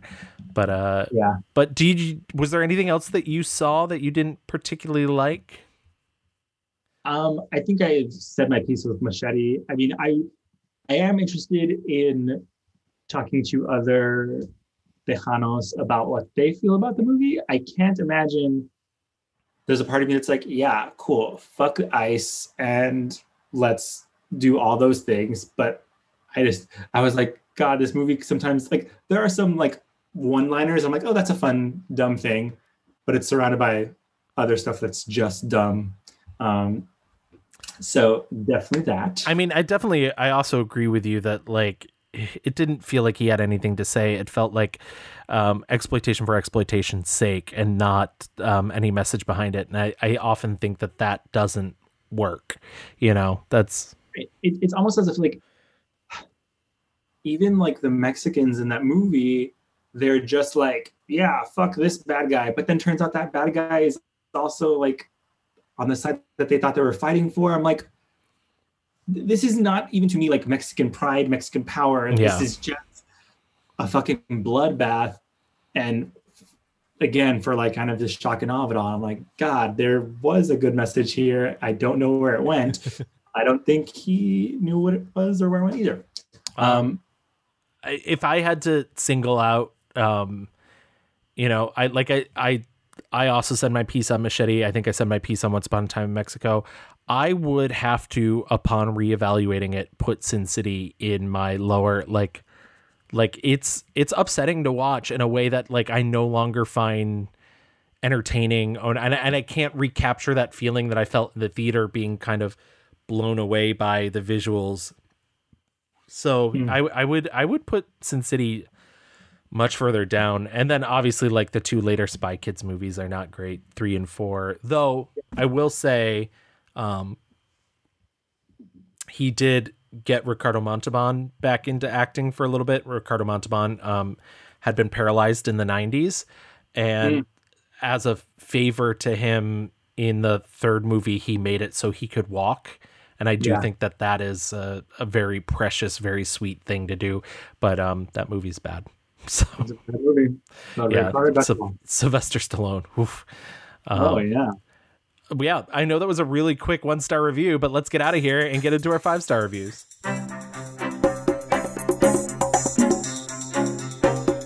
What do you got, Gavin? Desperado. Why don't you? 1995's Desperado. I think it really distills down everything that he does really great. You know, it's still a pretty relatively low budget movie.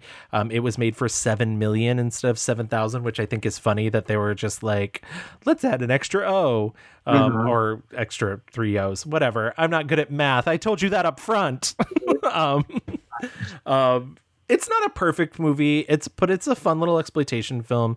Antonio Banderas sweeps into town. He's looking for Bucho, who is basically like the next step up from Moko, who was the bad guy in the first movie. I love that Robert Rodriguez felt that he needed to shoot the ending of El Mariachi again, but with Antonio Banderas, which I mean, it's unnecessary, but I love it. It's a nice little touch. And he ends up in this town that basically just feels like it's filled with criminals. You know, everybody is after him. Danny Trejo, who's this badass with knives. Steve Buscemi's his only friend. He's playing Steve Buscemi. Literally, his name is Buscemi in the movie, and Steve Buscemi's job is to like go from bar to bar and like tell people the legend of El Mariachi, in hopes that they can flush out Bucho. And he meets Selma Hayek, who runs a bookstore. She ends up taking care of him, cleaning his wounds after he's attacked by Danny Trejo, who I really thought had lines in this movie, but really just shows up for that scene to be badass and then dies. And they sort of form a small team together. This movie was also, and they go to try to take down Bucho. There's a little moment where he begins to suspect Selma Hayek. Whose side is she really on? I think that's handled really well. I think she's just really good and charismatic in the movie, and I've talked many times about how fucking hot young Antonio Banderas is. So just really, and I don't know, it's fun. It leads to this big explosive ending, an ending that was supposed to be even more explosive. But when they submitted the film, it got an NC-17 rating, and he couldn't find a way to cut it. There was an entire sequence at Bucho's compound. He couldn't figure out a way to cut it down. And so they just cut it all out. So like they show up at Bucho's compound and it fades to black and then comes back up for their like final confrontation, which I think is such a brilliant, because it's like this, once again, like I said, he's making exploitation movies. So then when you get something like Planet Terror, which is like a parody of exploitation movies, and you get like the reel missing and you don't find it, it's like, but he actually did that before. He like found a way to make it work, because that's what you do. But yeah, I really like it. I think Antonio Banderas is really charismatic. I think it's got a lot of style. And he really shot it in a way that like, was dangerous and lively. And we mentioned in the Antonio Banderas episode, when they're jumping from rooftop to rooftop, it was very precarious. They had like one crane. It wasn't really meant to lift people. Yeah. I don't know. I find it to be a really charming movie. It's got a really sweet ending. Yeah, that's Desperado. I think it's a lot of fun. Thank you for the coffee. You'll call me. Yes. If I see you, I'll make sure and call you.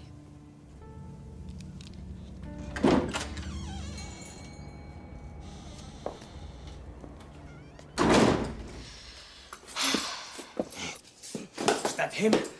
Yes, you're not doing anything to him around here. All you'll get us both killed, and I don't want to die over this, okay? Absolutely, Gavin. That's a great pick. I think of those films that he's known for, I think Desperado absolutely is the one that shines the brightest.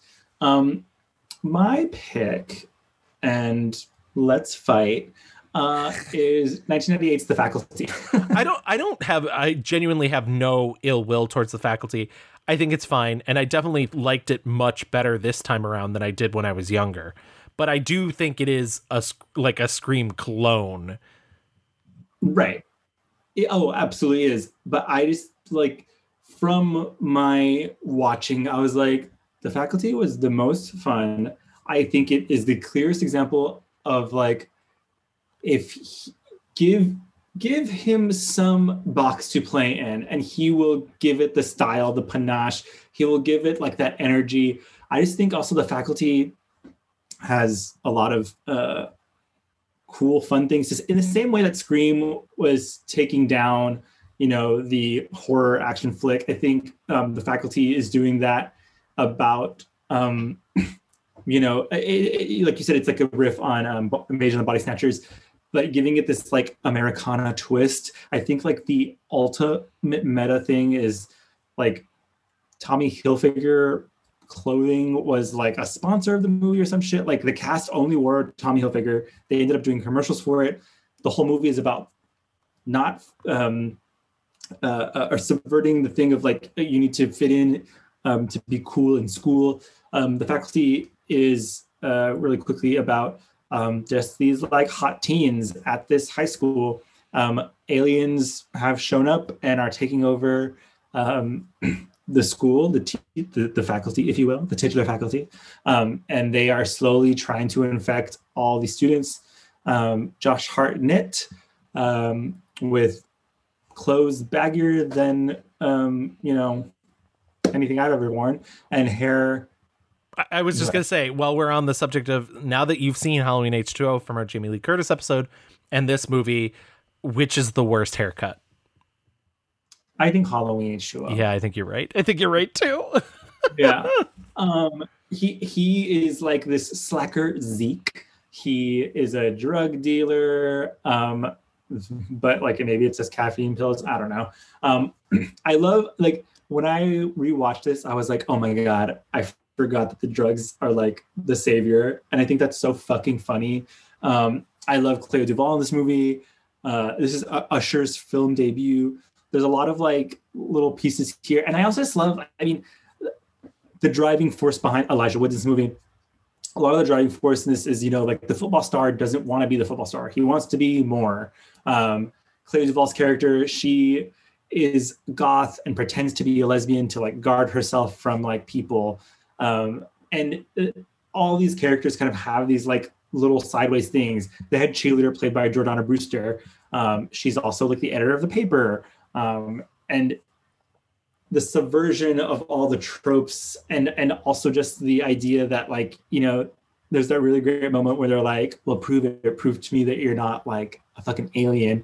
And they're like, no, drugs are bad. I would never. And it's like, lol, bitch, fucking do them. And they have to like get high to prove that they are not, you know, this singularity, you know? Now you, Delilah. No. Her first. I'm allergic. Yeah, and I'm Portuguese. Who cares? She always this much fun, man. Sometimes she can be a real bitch. You know what I'm saying? You know?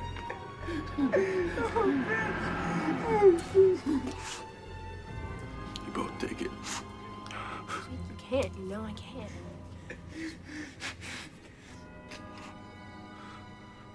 You have to take it.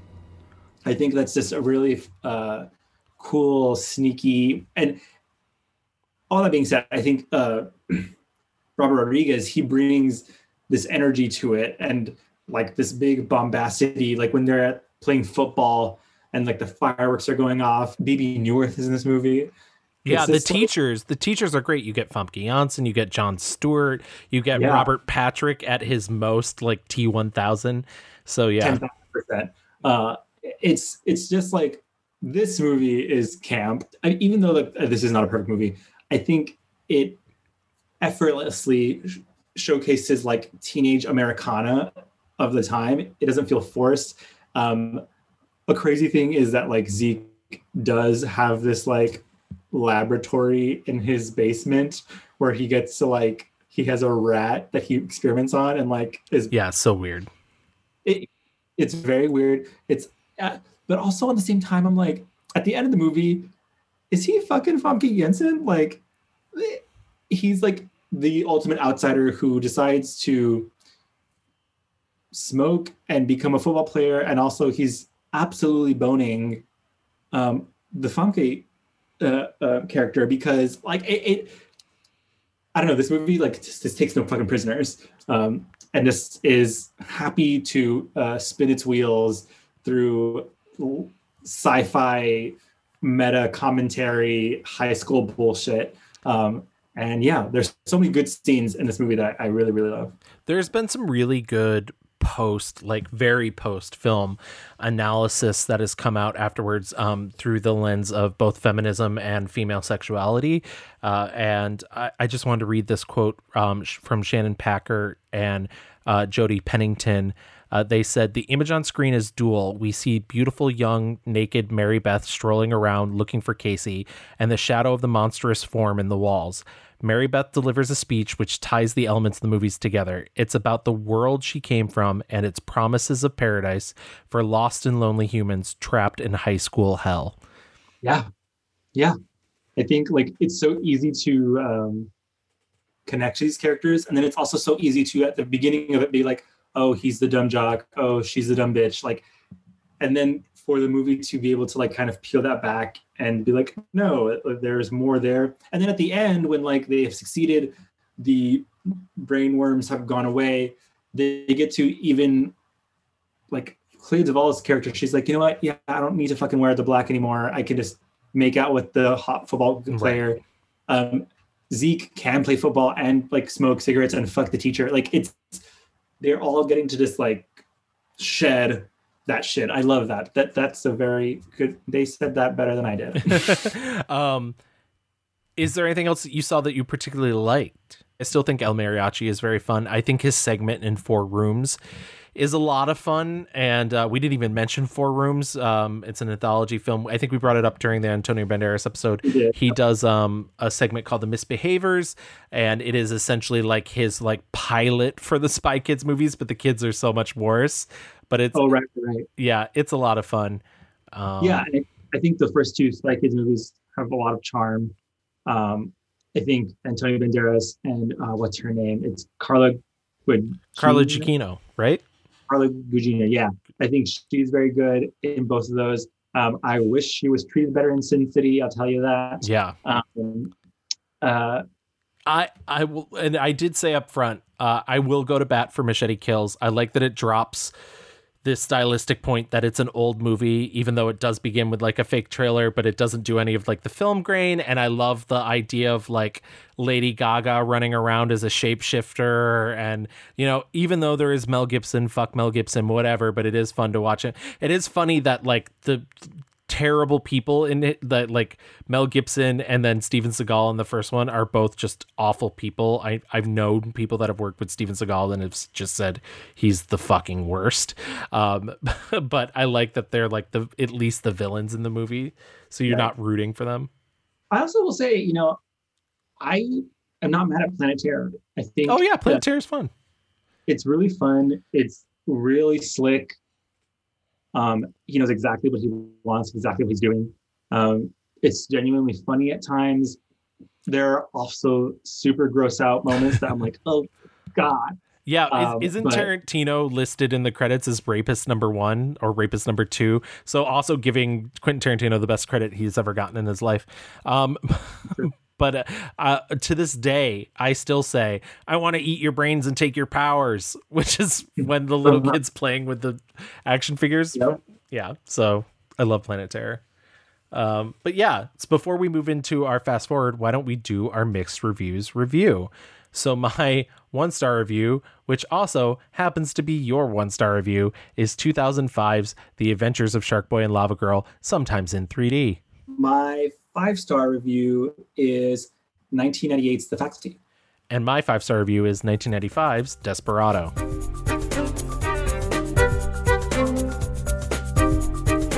So what's next for Robert Rodriguez? We're all asking ourselves this. This is, as I said, this is a man who loves film, would do anything to make film. So he's certainly not slowing down. He's an executive producer on an upcoming Zorro TV series, which I believe is being either produced or written by his sister. And it's going to be about a female Zorro, which is even cooler. And also he's been attached to for a really long time this movie called Hypnotic, which is a sci-fi thriller. The logline is detective investigates a mystery involving his missing daughter and a secret government program. Supposedly going to be starring Ben Affleck. He did co-write it with Max Borenstein, so I know how you feel about that, Louis. But yeah, he's definitely never going to stop. The one thing that I do miss from El Rey, that I love that he did, is he did this TV show called The Director's Chair, and he essentially would sit down with other directors and pick their brains about filmmaking because he is such a film fan. And, you know, I hope if El Rey ever comes back as like a streaming service, or that he's able to pick that up and really get back into those conversations because they are fascinating. Right. I think he has said that he hopes maybe it'll come back as a digital thing. I think, like you had mentioned before, there's so many projects that are just like on the floor with him. I kept seeing over and over again that like he was attached to a Red Sonja remake or sequel or whatever. God, that thing is fucking cursed, because for a while there it was also Bryan fucking Singer, and it's just like, ugh, no. It seems like the perfect fit for him, because I do believe he directs really badass women to like great action stuff. But man, if I could only just fucking see it outside of his exploitation movies. And I will say, like, I think Alita, he was successful in that sense there as well, and I would love to see it, though. It's like he is obsessed with graphics and CGI shit, but I think he is so good with practical stuff, and I just want more of that. Yeah. I completely agree. One of the beautiful things about watching the first season of From Dusk Till Dawn, which I never watched the second season, so I have no idea if that's good or not. And he certainly didn't direct every episode of From Dusk Till Dawn, but it was so nice to see the episodes that he did direct, that he was dealing with physical sets and I was like, oh, this is the Robert Rodriguez I miss. This is the Robert Rodriguez I really like seeing, which is not to take away anything from Alita Battle Angel. Like, we did talk about that, and I think that world exists in a good place for it, but it was nice to see something like set in a semi-real reality and just proving like he can be a good filmmaker when he has all of the faculties. A part of me is like, is there a reason why no one is like, hey, I have a script, like, let's make a movie? Like, is no one from Paramount, no one from Disney, or I mean, clearly Disney's fucking hired him for Mandalorian shit. Right. It's great. Love that. But to me, it's like, God, I swear to God, if a third Machete movie gets made, or like Spy Kids happened again, it's like, yeah. Again, can you try something else? Yeah. No, I completely agree. I think he needs to move away from sequels and remakes and all that stuff.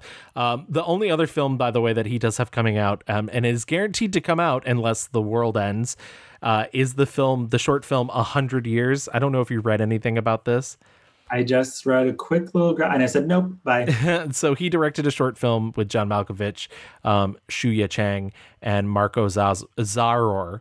And it's essentially basically going to be a commercial for cognac, but it's locked in a vault, and it'll come out on November 18th, 2115. It's being labeled The Movie You Will Never See. And yeah, I don't know how much I care about that. No. Like, it's a stunt. You made a commercial. Congratulations. Yeah, exactly. But yeah, I would, I would love to see him do like another horror movie that is just away from everything he has done. Literally, like, even if it was like, God, imagine if he would have been attached to one of Universal's new MonsterVerse things, like part of me is worried or like sad that he's kind of pushed everyone away.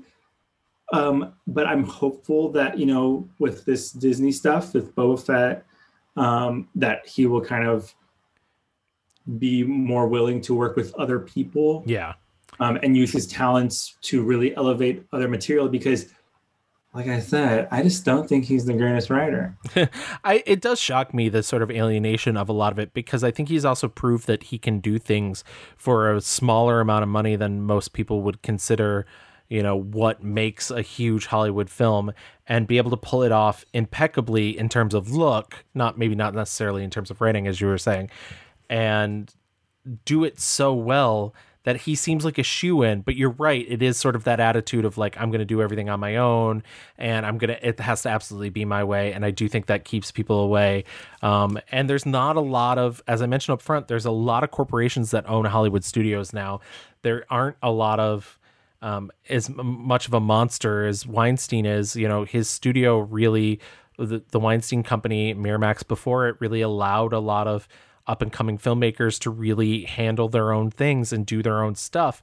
On the other end, they're complete total fucking assholes who are awful people, and they would do things like blame you for the failure of a movie, or try and edit Miyazaki films and so on and so forth.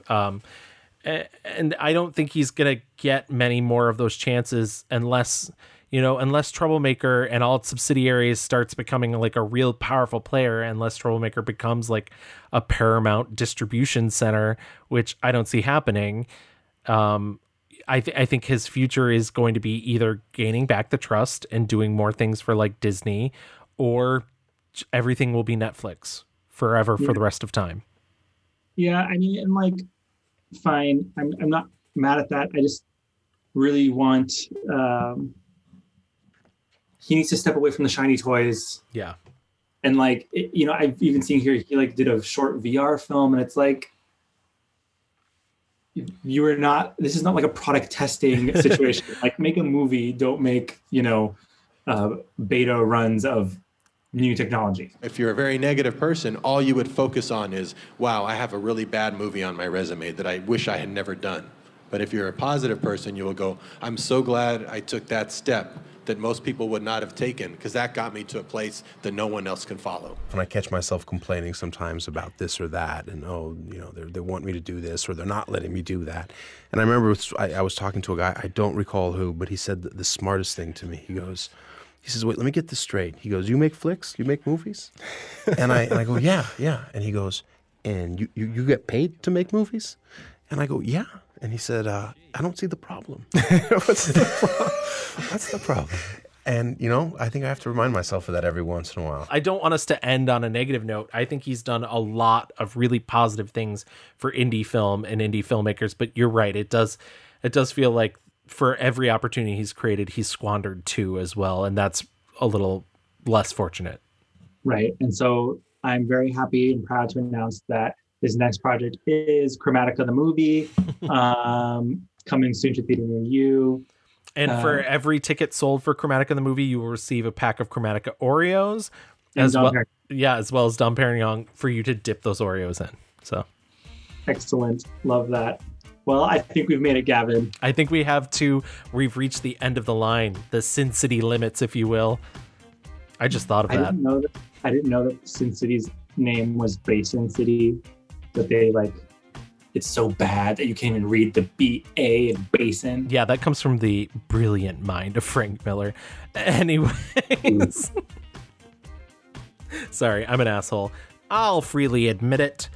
But as we're going out, if you want to contact us and call me an asshole to my face, you can always contact us on Twitter at The Mixed Reviews.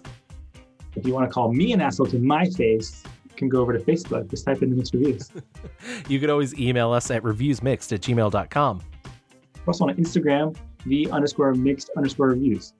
And you can listen to us on a plethora of podcast apps. We're on Apple, Stitcher, Spotify, Google, Audible, Amazon. And if you could, and I know a lot of people don't listen to us on Apple, but I always plug Apple because it's like sort of the big game. It is the Disney to everybody else's studio. If you could, go to Apple, leave us a 5-star rating, and write us a little review. We'll read it on the show. And what that does is that helps the algorithm go, people like this show, and points other people towards us and grows our audience. So it's a little way that you can help us out. And also, real quick, thank you so much again, everybody who entered, and congratulations, Michelle Ice. I will be in contact with you, and I will get you your book ASAP. And don't forget, you also can buy shirts and all sorts of things at our merch store over at Redbubble. It's fun. We like to have fun. So thank you guys so much, and we'll see you back here in 2 weeks. Bye. Bye.